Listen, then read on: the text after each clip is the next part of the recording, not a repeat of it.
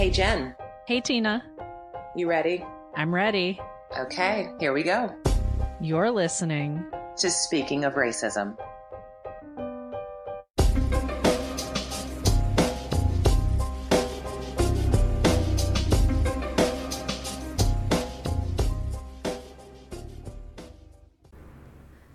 Welcome to the Speaking of Racism podcast. This is Gabes Torres. This is the second to the last podcast episode that I have with y'all for the month of May to commemorate Mental Health Awareness Month and also Asian Pacific Islander, Asian Pacific American Month. And it has been a joy, a pleasure, an honor.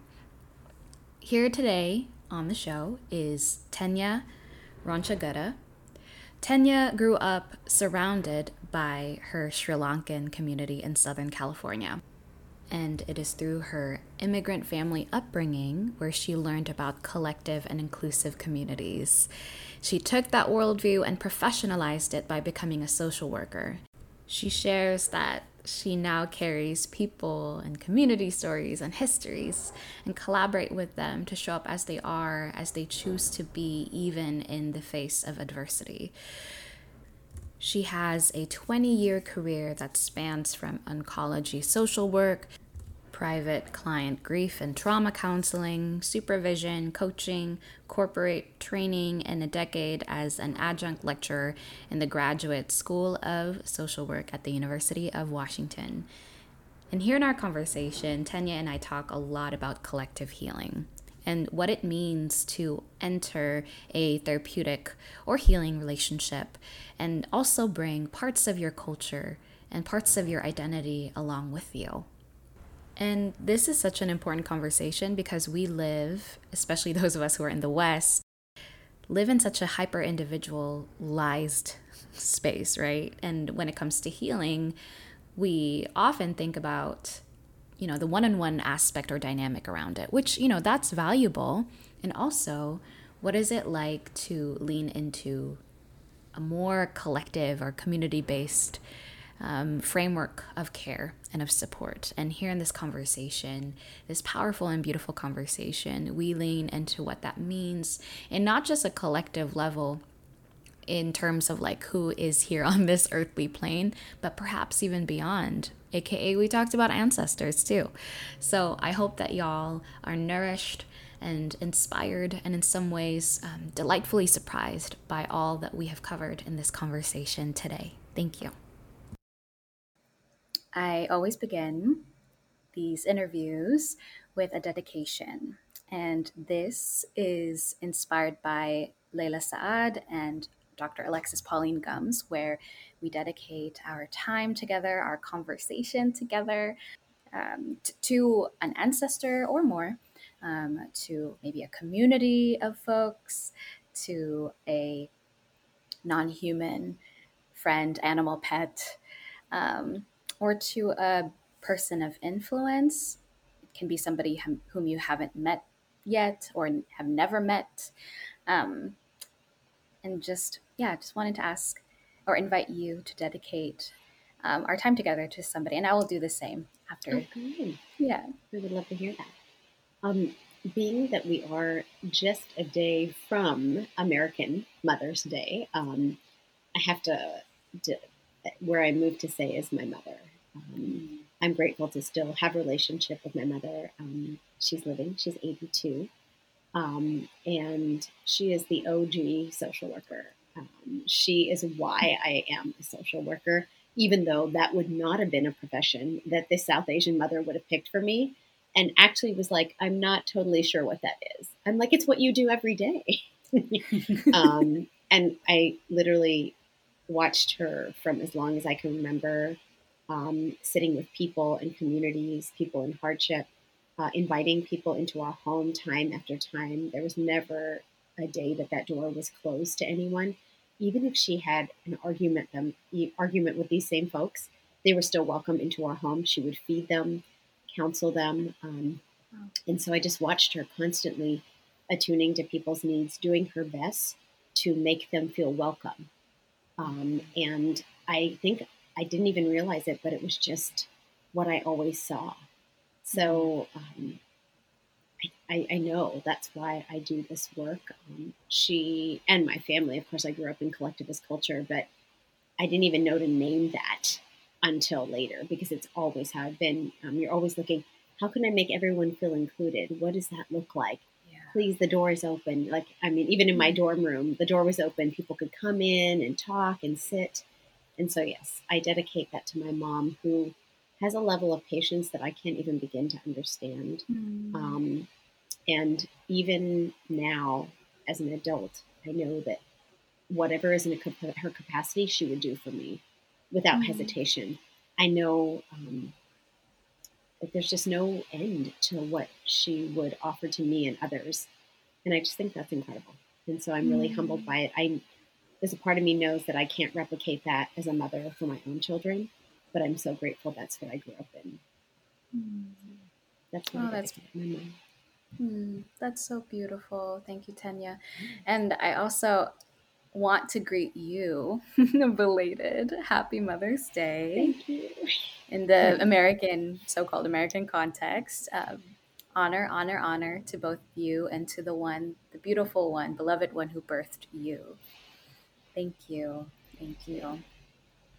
For our time together, I would like to dedicate it to actually our dog.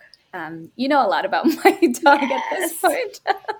But I want to dedicate our time together to our dog's name is Mookie. He is in the Philippines right now, and he is actually going through a lot of health stuff.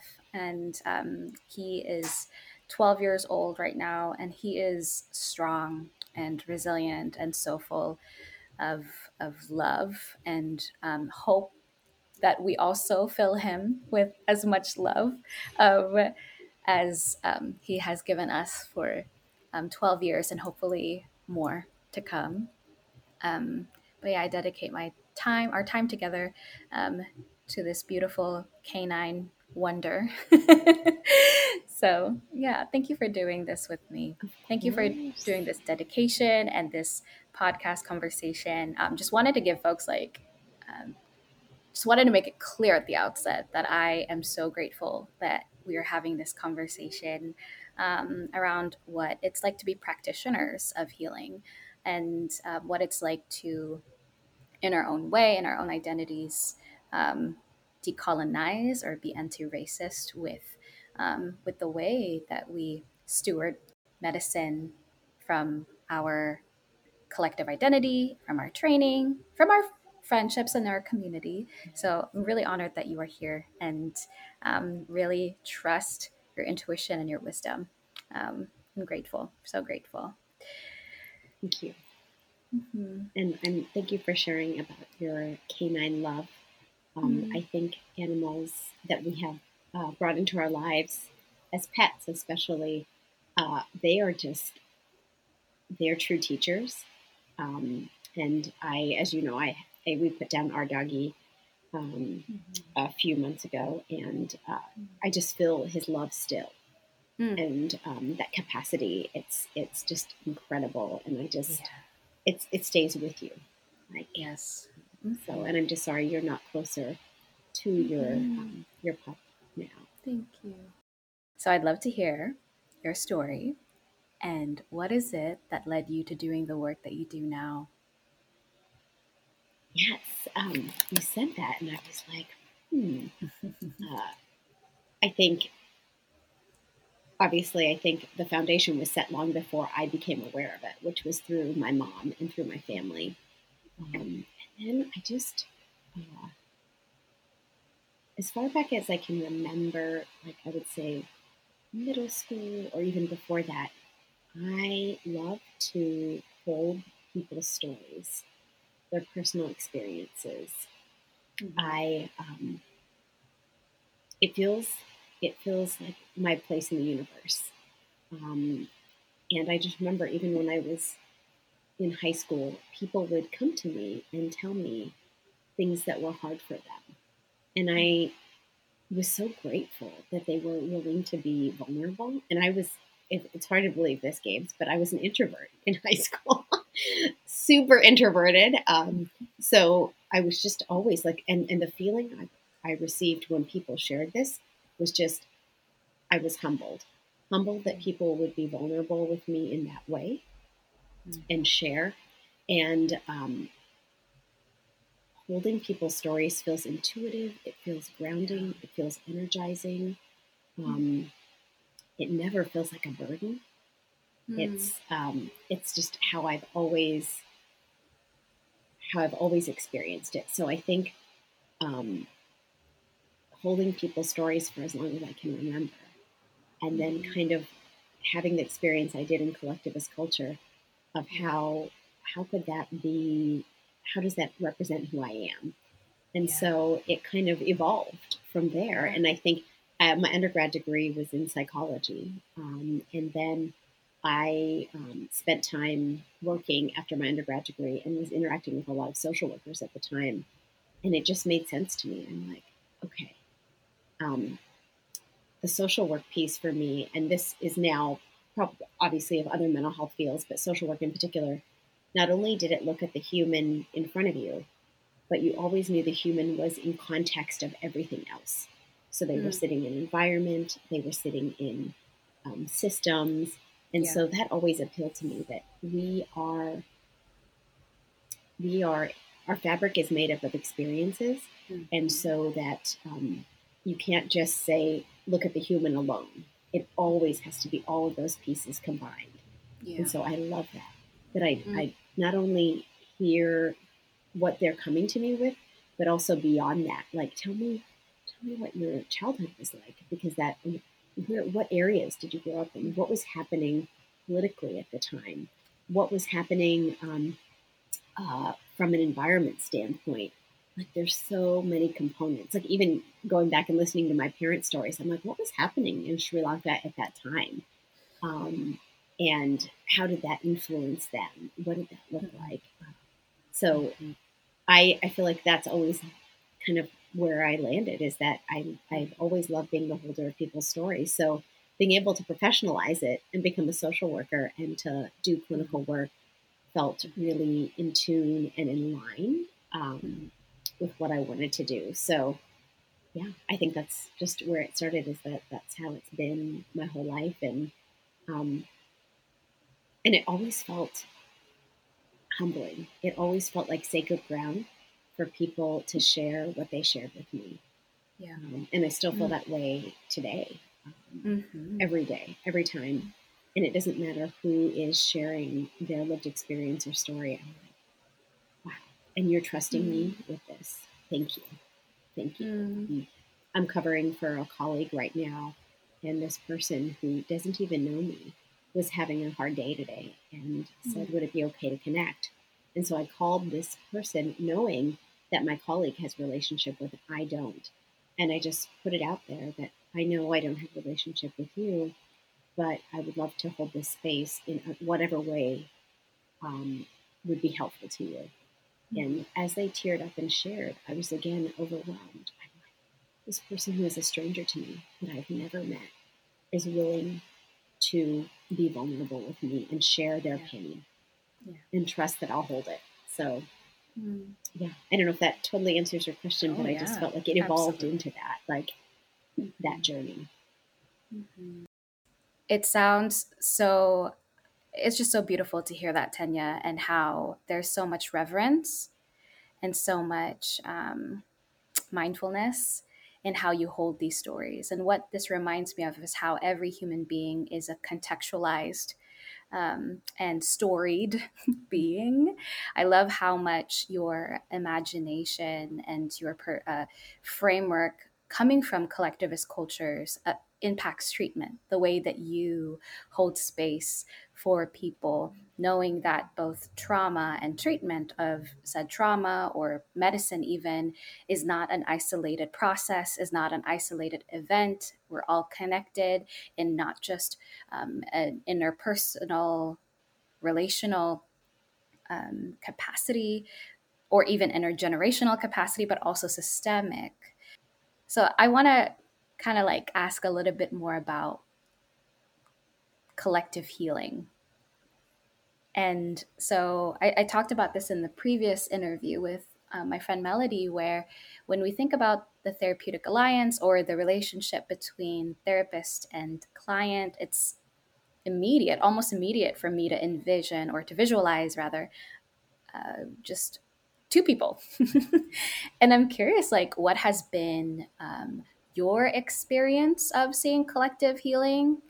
I mean, it doesn't necessarily have to be within the context of mental health and social work, like it can be. And I also know that it can also transcend beyond that. I'm curious what your thoughts or feelings and reflections are around collective healing.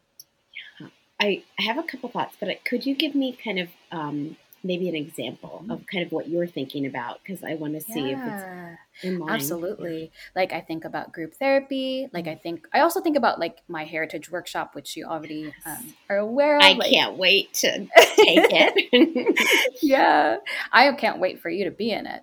And yeah, so I think about these spaces where we get to bear witness to each other's stories, and that there's not just one person who is having to navigate or it's not up to one person, right? It's not just that one person who holds all the power to create the potential for addressing harm or creating healing. Is that helpful? Yes, absolutely. I love that. And I really, it's not one person. It's never one person. Mm-hmm. And there's a question that you shared that what maybe we'll touch on later, but that idea of empowerment and how we might help empower someone. And I really go back to the piece that I don't think I can empower someone else.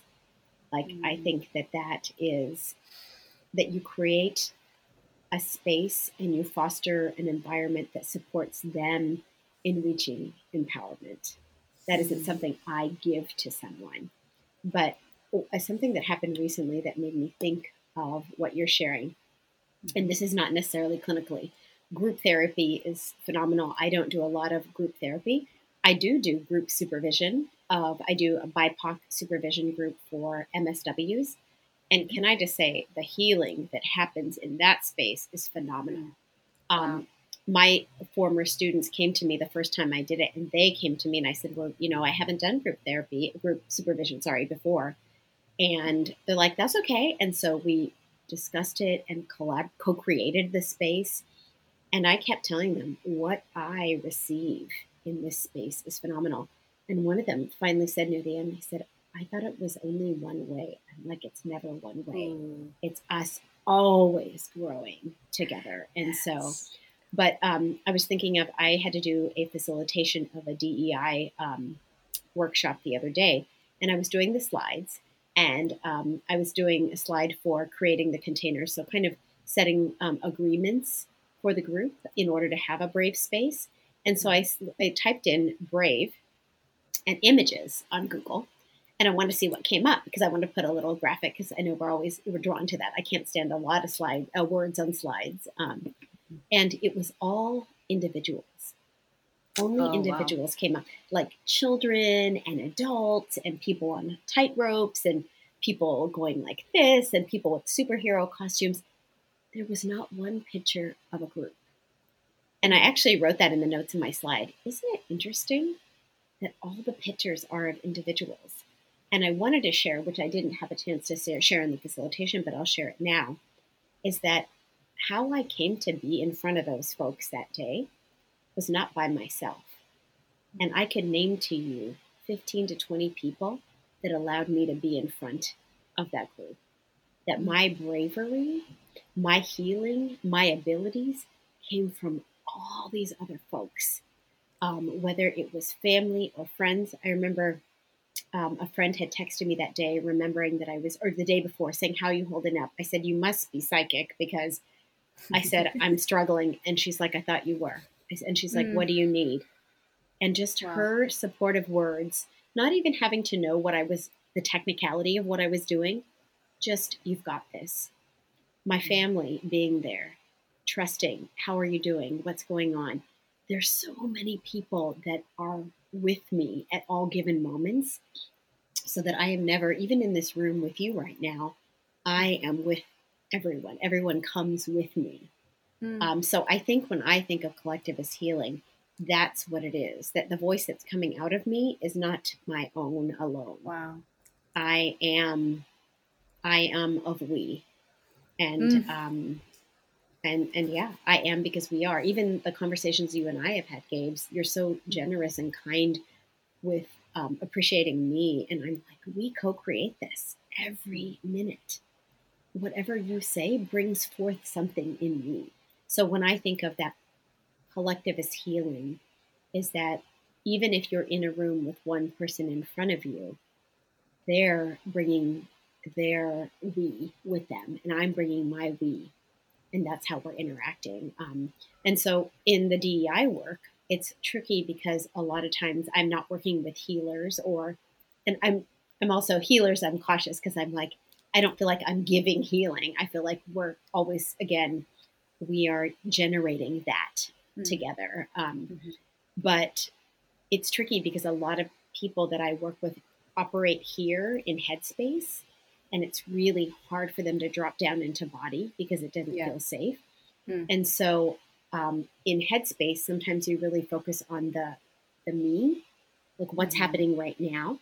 And so I'm just aware that I'm like, oh, you can't do this work without the we. Yeah. Like even that work you can't do without the we. The people that come into that I see from a clinical standpoint, I know that you can't do it without the we. So that's how I kind of think of that collectivist healing component. Oh, that's so beautiful. I felt all the things. If only people were to see how you saw me just now. Like I was like waving my hands and just really excited. I am because we are, that South African proverb, Ubuntu.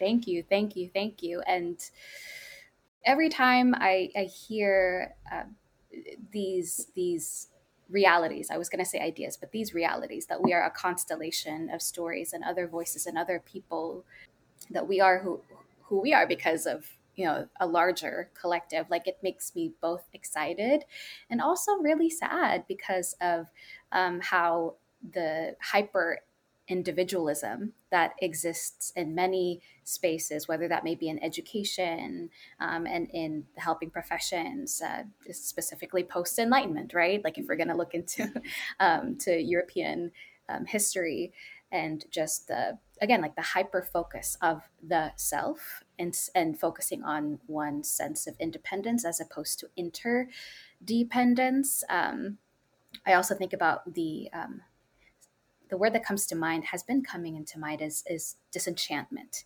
which also ties into like to the hyper individualization. Like we're not impacted or accompanied by not just like the whole, as in like people's here on the earth plane, but even with like I could think about the stars, I think about guides, I think about decolonial or pre-colonial senses of spirituality and traditions, which if and we talk about this a lot in our work together, the hope as we decolonize mental health and helping professions is to incorporate pre-colonial traditions and spiritual traditions. However, there's been a conversation around how much there's been a separation between the sciences and spirituality. And I'm curious if you're open to talking about this, like what do you notice have been the misunderstandings around that separation, like around that disconnect between science and spirituality, especially in the process of healing? I keep thinking, I'll start with the piece, and I loved what you said about, again, that collectivists is not just those that are here, but like ancestors that we're also carrying with us. I think about, again, another question that you had here is I always think about the life that I am able to engage in right now is because of so many that went before me. And even though Sri Lankan people were not enslaved and brought to this country, it's because of so many folks that were enslaved and fought for rights. Like I think about the work that allowed for us to have the right to vote, and how I would not, if it wasn't for all the folks that fought, be able to vote in this country either. Even though I think about, I just think about that everything that I enjoy, everything that I am able to engage in right now is because of so many generations of people that fought for those things. So that's a we as well, that maybe they weren't my ancestors per se, but I feel a kinship and gratitude every day. I get to be who I want to be right now because of all of those folks that fought so hard. So I think about that. And I think maybe if you can link that to spirituality in some way as well, that that sense of bravery and that search for freedom that can be passed on in a non-scientific way. Right. And so I think about that. I also think maybe I don't always look, I appreciate that there's a lot of my students that I teach at in the MSW program at UW that talk a lot about atheism or a disconnect. And when we do talk about when you are working with a family or a group or an individual, that faith is really important to them.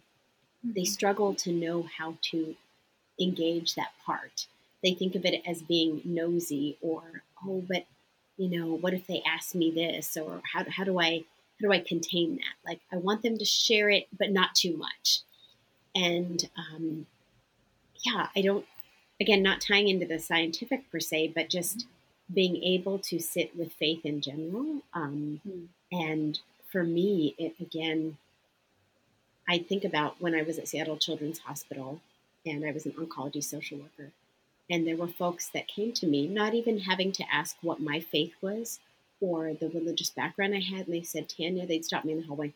Can you pray for me? Because I'm angry with God. I'm angry with God right now. Can you pray for me? Because I can't do it right now. And without hesitation, it was like this greater understanding. Yes, I can. I can pray for you. It's all right. You can be angry with God right now. That's okay. I can pray for you. Without having to even have I need to know what Tanya's faith is. I need to know this. I need the technicalities. It was like this greater attunement of being able to hold that space. And it's the part that's really hard to teach, that piece. I think that level of connection by faith, connection by attunement. When people speak of the connection to stars and the universe, like, the bottom line is the moon absolutely has an impact on the tide. Like, that's a given. Like, we're willing to own that piece, but we can't own the other pieces. And so much of our reality exists outside of science. So much of the work that I do with my clients is maybe outside of textbooks or those pieces. It is that greater attunement, that greater faith that I have in humanity that keeps me going, keeps me connected. And in the worst of times, it's harder, but it's still there. It is still such an anchor for me to keep going. So it is hard. I don't know that I have an answer to say it like that, but there's just so much I struggle sometimes to be able to teach, because it doesn't look like something technical. It's this greater attunement and connection that I feel to that faith, whether it be, Judaism or Islam or Buddhism or Christianity. It's this piece that I feel is a connection. So. Beautifully said. Thank you. Thank you. Thank you for answering it in the way that is meaningful to you. That's really what I'm looking for. Is it okay that I keep flowing? Yes. Like, I have follow-up questions? Please float away. I love it. But that's the reality. Is like something that strikes you or something that strikes me, and I'm like, wait. Oh yeah. I keep going back to that word disenchantment, and I am actually pulled Yeah. to know more about that because Uh-huh. I'm like, disenchantment, yes. And so, Right. Yeah, I keep thinking about how, like, this is not to say or come from an assumption that um, the sciences are bad or wrong or anything like that. Like, if not for the sciences, we would not have come up with the much needed medicine for dentistry and all that. And what I'm really like um, alluding to / hinting at is really the connection between the sciences and spirituality, and that there is no severance between the two. It just so happens that there are certain folks who are in positions of power in the worlds of education and also of medicine and of the sciences that do attempt to disconnect those two, or to kind of like inferiorize faith, inferiorize all the other expressions of faith, whether that may be prayer and all that. And there's also like the opposite end, right? Where there's a lot of spiritual bypassing when it comes to, like, for instance, my family, like whenever I talk about my depression and my anxiety, there's a rhetoric around, you just have to pray more. You just have to read especially coming from a Filipino Protestant family. Like there's like, it feels like they're always at odds socially, and that there's that socially internalized understanding that they're rivals, or there's that binary of if you believe in science and you must not believe in faith, and the other way around. yes. So, Why? I mean, right. as you were talking, I was just thinking about isn't science like the original piece is like the wonder of how things exist, I right? got chills. So, right. So like, that's where science comes from, that wonder. Yeah. I'm in amazement. I'm in wonder that how the universe exists. And then I look to better understand it. And I think about all the research that's been done with Buddhist monks and how meditation literally, and like, it's so funny how now it's okay because we have these brain scans we can show to you that it has purpose. And so I'm like, 2,000 years ago when folks were doing it, it wasn't valid. But now that we've taken it and put it into a MRI machine, we're okay with that. I really appreciate what you said about the cultural bypass too, is that I have a cousin in Sri Lanka who went in, became a Buddhist monk.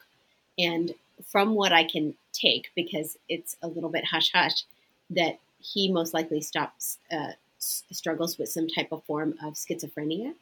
Mm-hmm. And oftentimes when they speak of that, they try to make meaning in another way, like, oh, it might be just because he's a monk and he sees things in this other way, and which is wonderful. I do believe that people that do that their brains are operating in different ways can have a sense that I don't have access to, because maybe my prefrontal cortex in some ways blocks it, it minimizes it. Right. But for me, I'm like, but also my cousin is suffering, that he experiences paranoia that makes him feel frightened, and he's not sure what to do with it. So there's a piece that I'm like, for you, like prayer is absolutely important, but I just want to own that depression is real as shit, right? I'm sorry. And it exists, because for Sri Lankan people, I remember saying to them when I had come home from college, I'm like, oh, I'm feeling a little depressed. And my mom's like, there's no word for that in Sinhalese. I don't understand what you're saying. Wow. And I'm like, okay, so if there's no word for it, is my experience not real? Right? But it is real, but had to make meaning of it some way. And Sri Lanka, I mean, I did my master's level thesis on it, on suicide in Sri Lanka, because it is one of the highest suicide rates in the world, Finland and Sri Lanka. And this is about 20 years ago. I don't know what the statistics are now, but it was because I would believe that a lot of times there was no way to make meaning of people's suffering. And there was, like, I think in a country of like 18 million people or whatever the population was at the time, there were so few mental health practitioners. It was not something that was seen as a way you address something. Wow. And so, yeah, so I'm thinking about that piece, but I'm also thinking about people ready to minimize faith. And I just can't in my lived experience to see the power, to see the healing, to see the strength that lies in faith. I can't ignore it. Yeah. Yeah. I want to hear more about your story in the context of Sri Lankan culture, and in however way you want to share, to the extent that you'd like to share. Because honestly, whenever I talk with folks about the Asian identity, Sri Lankan culture is it's not given a lot of recognition. A lot of Southeast Asian cultures and peoples are not as recognized, and so the reason why I am bringing in the amazing and brilliant people that I'm bringing in for this podcast series. For instance, the most recent one with a friend who is Native Hawaiian. Not very many peoples in the Pacifica and Oceania not they're not given as much recognition as a lot of Asians, more specifically East Asian folks, during API month are given. And I would actually believe that same with Sri Lankan folks.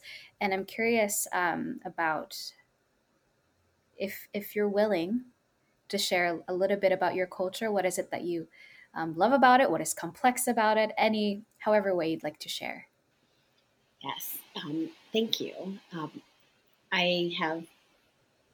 I will definitely say that oftentimes when you think of South Asians, um, Sri Lankans aren't necessarily highlighted, and it could maybe vary from region to region. But in the area where we're in right now, I would definitely say Indian culture kind of will come up more when you think of South Asian culture, which I feel such a kinship to Indian folks. And I think because here we are in the United States, so even when I'm in the grocery store, when I'm with my partner, I'm like, oh, there's my people. And he's like, not everyone that is brown is your people. I'm like, well, kind of they are. But Indian folk, whether Sri Lankan or Indian, I feel like because we're here, I still feel a lot of kinship. And I'm actually part of a South Asian therapist group, which I've only been part of for the past probably 4 to 5 years, and has really brought me so much healing collectively, but also just consult and authenticity, really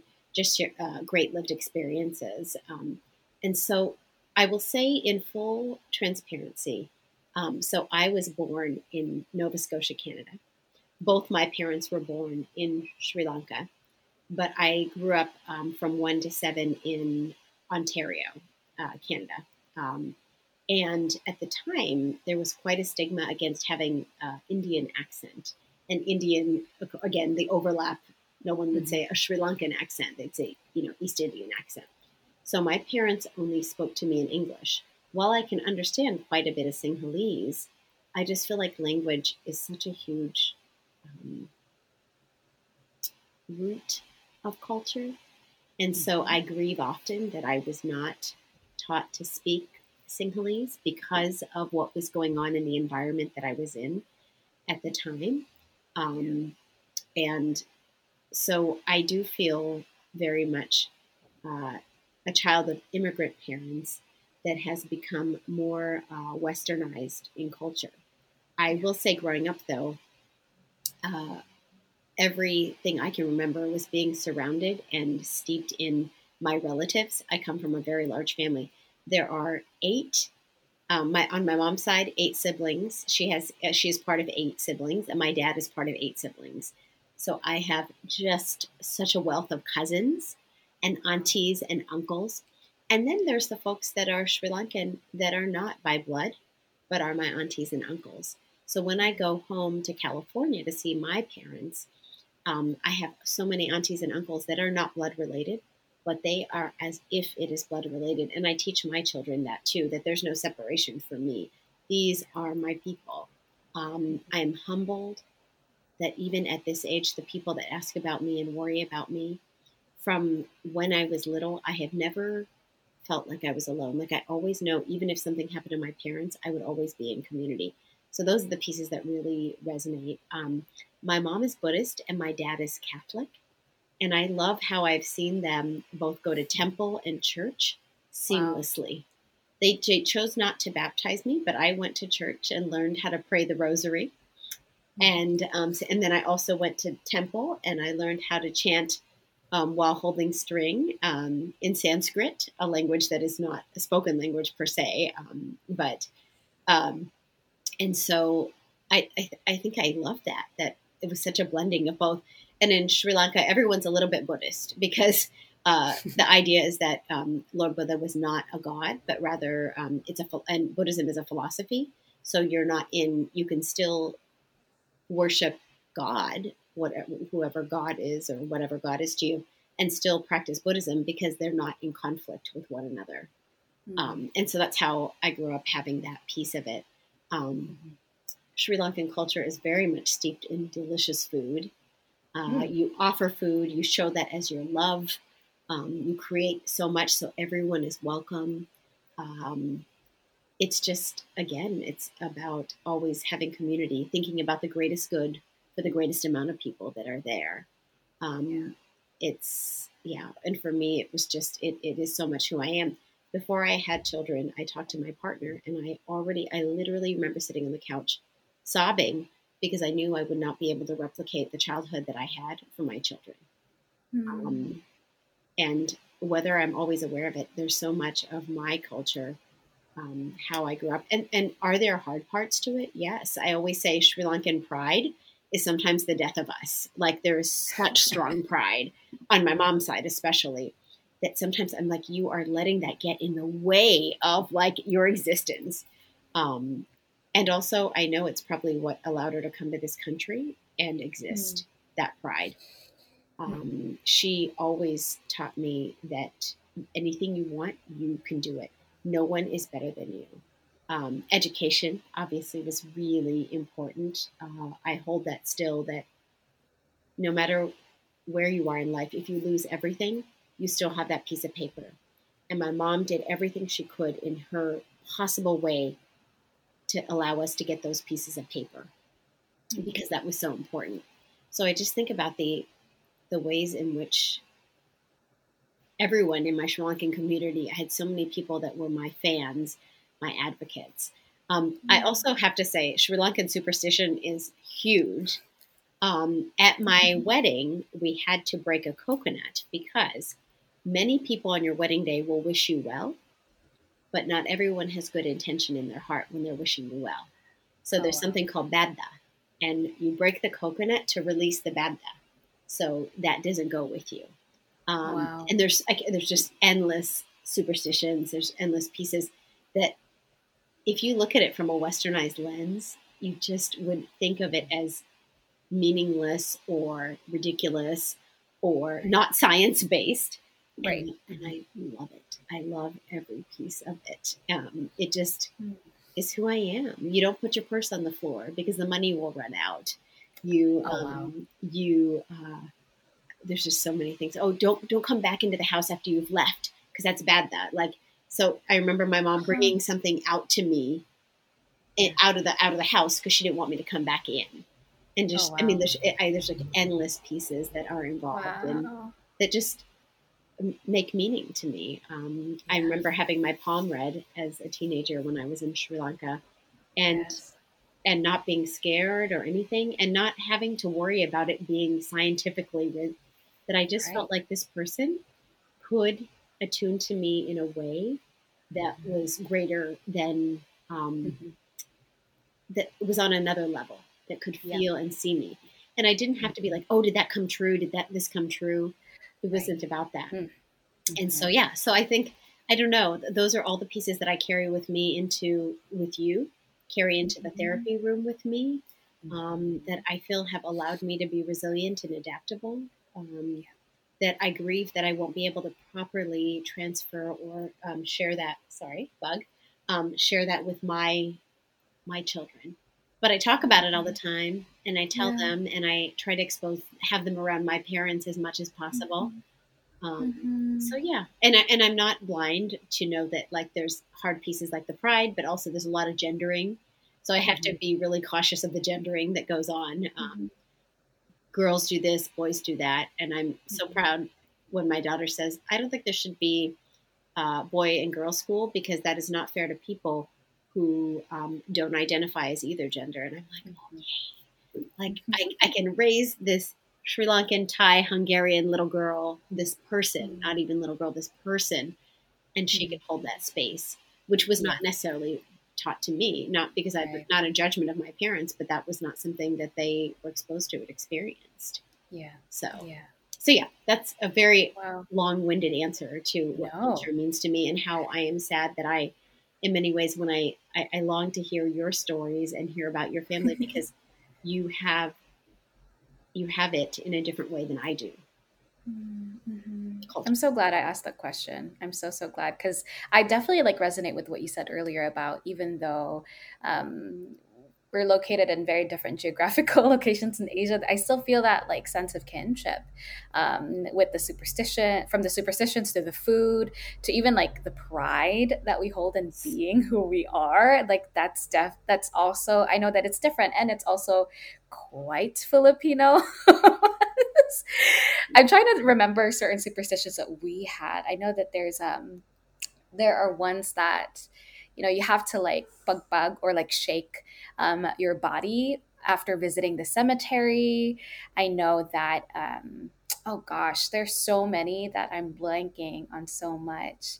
There's one superstition in particular that if you strangely, without any reason, have started to have an insomnia and you never really had trouble sleeping before, you didn't have coffee, and then all of a sudden you randomly couldn't sleep, it means that somebody's thinking about you romantically.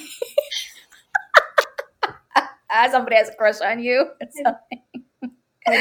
That sounds like the greatest reason ever to have insomnia, right?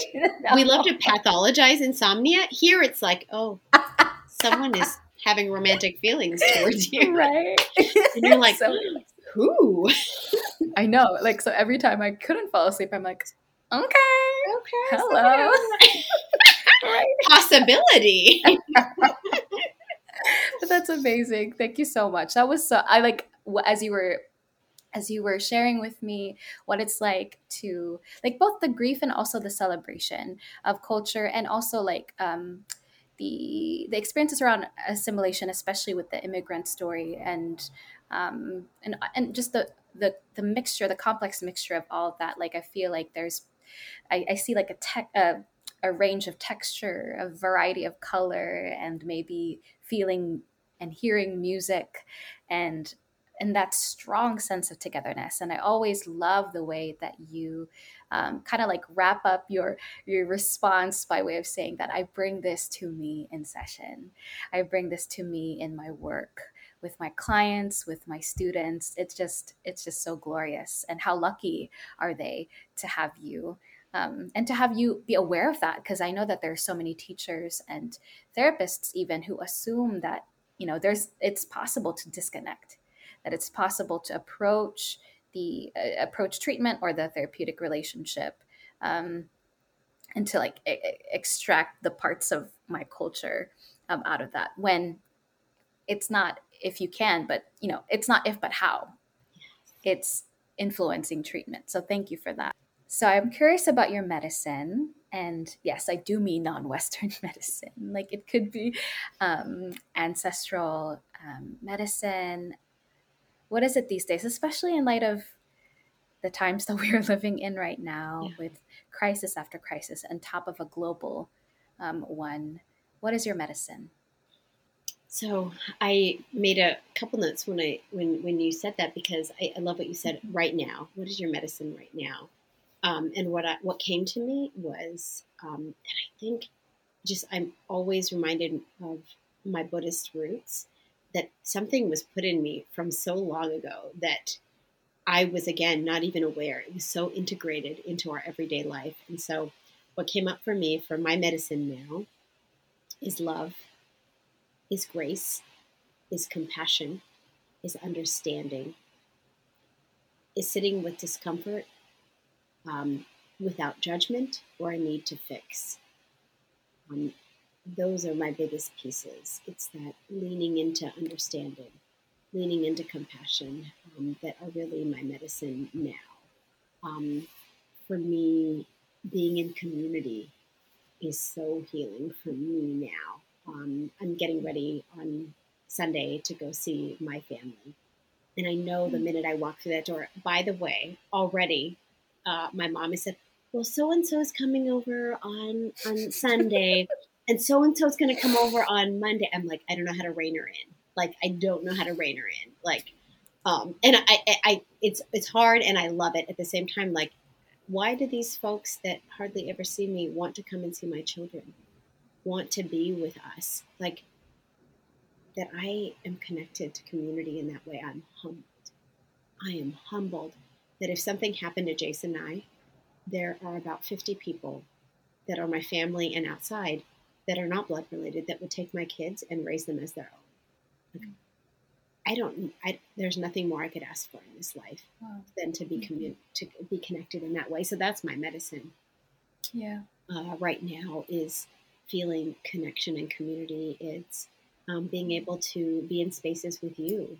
I only met you during pandemic, and how grateful I am. And I think of the work you're doing and who you are, that I feel love from, I feel connection to. So I feel like for me, that is the medicine. I think, again, Buddhism really drives a lot of my place, which is the non-judgment of self. Because when I think about, I see someone screaming at someone on the street about not wearing a mask, I just try to be like,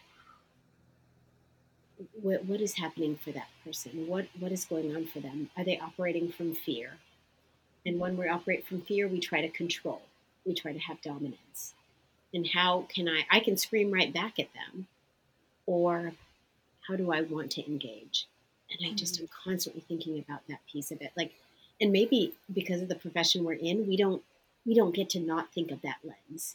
Like, and it doesn't mean that I can't be angry, but I can't just leave it at I'm angry and I'm done.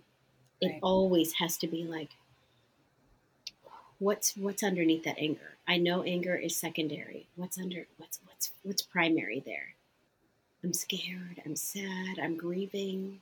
I'm fearful. What's under that for the person across the street? What's happening there? And I know that some people feel, and there was a student once, never said to me directly, but I'm not an angry enough minority. And I'm like, okay, I can hold that. And that's okay, because maybe me coming into this, who I am, is that would not be authentic for me. And I feel like everyone has to show up in their authenticity and where they are. And that's just not my authentic place. So yeah, healing, constant healing is my medicine, internally, externally. Yeah. Kind of. Thank you. I didn't know if you were I said a little bit about the decolonizing piece, but Did you have words for that? there was a couple of things I wanted to say. Please. Because, I just think for me, it starts here, the decolonizing work. Every day I wake up and it starts here in me, and doing that work, acknowledging how am I engaging or benefiting from white supremacy culture, and how do I want to shift that. Yeah. And it's never a one and done. I know I won't all of a sudden arrive at this place where I'm decolonized and let go. No, because I'm in it every day. And so it has to be conscientious. How am I showing up? What does that look like? But also without judgment. Like, I use Amazon and things come to my door using Amazon. And when I think about really the roots of white supremacy culture, it does really tie into this horrendous form of capitalism that we engage in too. So do I judge myself and try to correct at the same time? No, I just say, okay, what can I do today? How can I show up today? How can I bring awareness? So it's that constant awareness, but with trying to hold love for myself as well as I do this journey, because I think you can't do one without the other. It's just, I don't think you can do.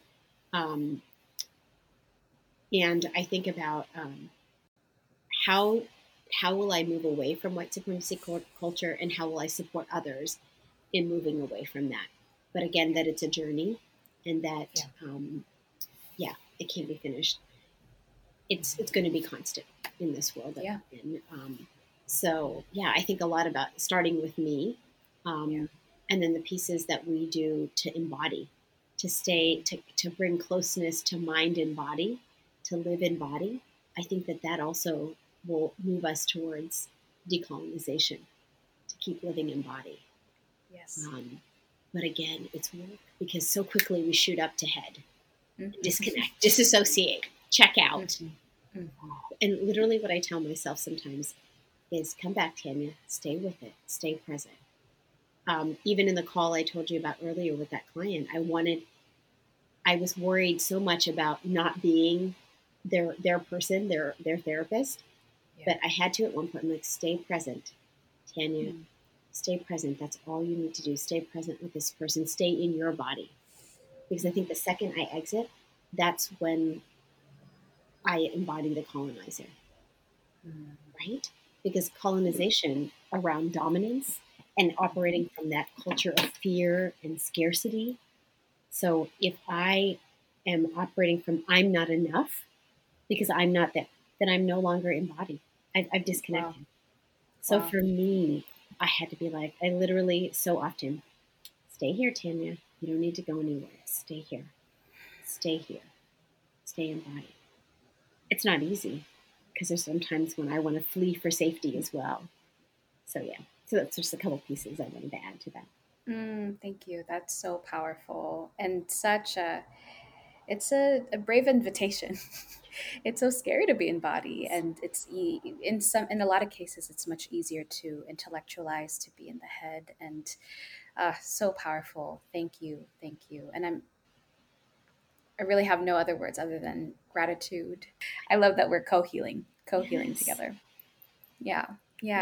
As a way to end our wonderful sacred time together, I'm curious if you have a word or two to the folks who are already practicing or being trained to become mental health practitioners and social workers, particularly those who aim to do decolonizing and anti-racist work, politicized healing, however, mental health jargon that we could use there. Do you happen to have any words for them to empower or encourage or challenge them? Yeah. I think I want to say thank you. Thank you for those that are willing to take the risk to step into this work. I know it takes so much internal reflection to even consider stepping into this work. And it means being able to be mutually vulnerable, which is really scary. So I think my first word is thank you. And the other piece is just, it is a journey. It's an ever-evolving journey. Allow yourself to give and receive at every part of the journey. Allow yourself to give and receive at every part of the journey. I think that also ties into the decolonization part, is that we are always working with one another. We're always working in conjunction. There's never a time that I'm with a client that I feel like I'm doing for them, because we are always, it is a parallel process. As they are growing, I am growing, and we push each other into that process. You asking these questions, we are in growth together. We're in process together. So being be open to give and receive, and to just always be able to. There's a piece that someone shared. It was a panel I saw, and I think about, we're so big into talking about self-care and self-healing and all those pieces of it, and I just want to hear self, but I'm like, we're never like, my care is in community. And the piece I want to say is that sometimes when we are in the thick of the work and we're sitting in suffering, we sometimes unintentionally think we have to martyr ourselves. That if our clients are not experiencing joy and are not able to have goodness in their life or have privilege, then there's some part of us that we feel guilt that we shouldn't either.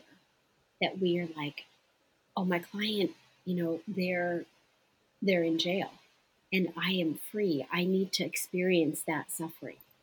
And I think that the people that you are working to serve would not want that for you. That you have an opportunity to embrace and have joy and for them. I think that the best way I can say is that I was extremely pregnant at Seattle Children's Hospital, where I was a medical social worker for a long time, super pregnant. And I was on the floor. And I'm on a floor where all the clients that are there, all the patients are diagnosed with cancer. And this mom came out, and her son was, I think, over 18, probably 19 years old. He was in a room that day, and he was, it was a family I was working with, and he was terminal. And there was nothing. He was there. We were trying to give him some treatments, and essentially, though, we could not cure his cancer. We knew that he was going to die of that cancer. And I was on the floor in all my enormity. I'm 5 feet tall, so I was like at the tail end of my pregnancy.